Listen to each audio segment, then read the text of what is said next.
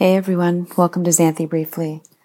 I just finished having a leisurely read at the pool, but it didn't go so well. And I really wish I could say that it did. I haven't had a day off in many months. And my coach, Suzanne, just recently got me on some sort of a time blocking inspiration, and she really encouraged me / almost mandated me to do some chill out this Friday, which was today.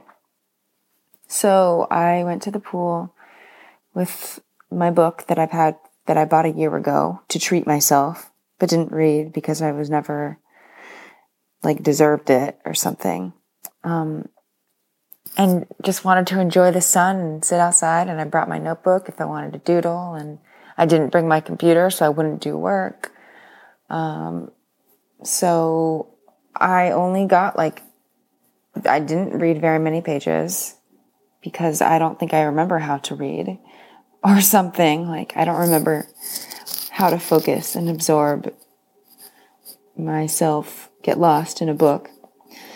Too many outside things were competing for my attention. I was also trying to find the perfect Spotify playlist, and I wasn't really liking the music that I was listening to. I'm so picky.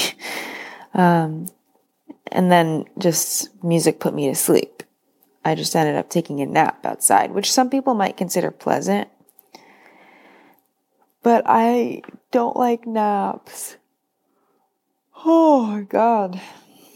This is such a weird point in time to be recording a podcast right now. I'm I just had a really bad relaxing experience. Why don't I just record a podcast about it? But there we are. I kind of just feel lazy. I only ended up reading 20 pages anyway. And it's Harry Potter and the Cursed Child. So if you read it, it's a play and the lines are super spaced. It's barely any words. I read 2 words. I enjoyed them though.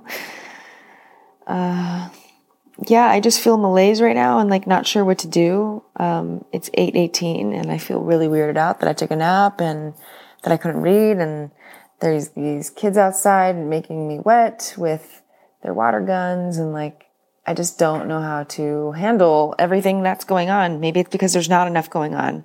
I don't know. I need to calm my mind. People who listen to my podcast, do I need to meditate or something? Give me tips.